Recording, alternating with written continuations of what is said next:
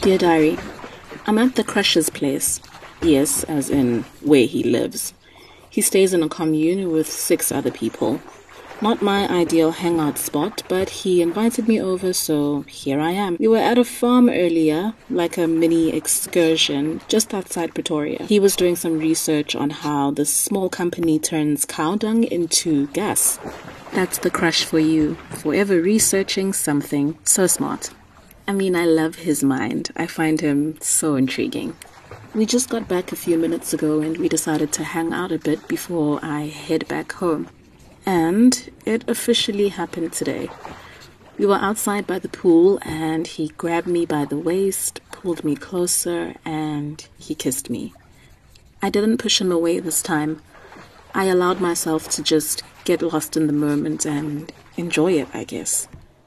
It was electrifying, absolutely amazing, downright incredible. Not to sound cliche, but it legit took my breath away. A stolen moment that I'll probably never forget. Diary, I think we are officially past Crush stage. I think Crush may just be my lover as of today.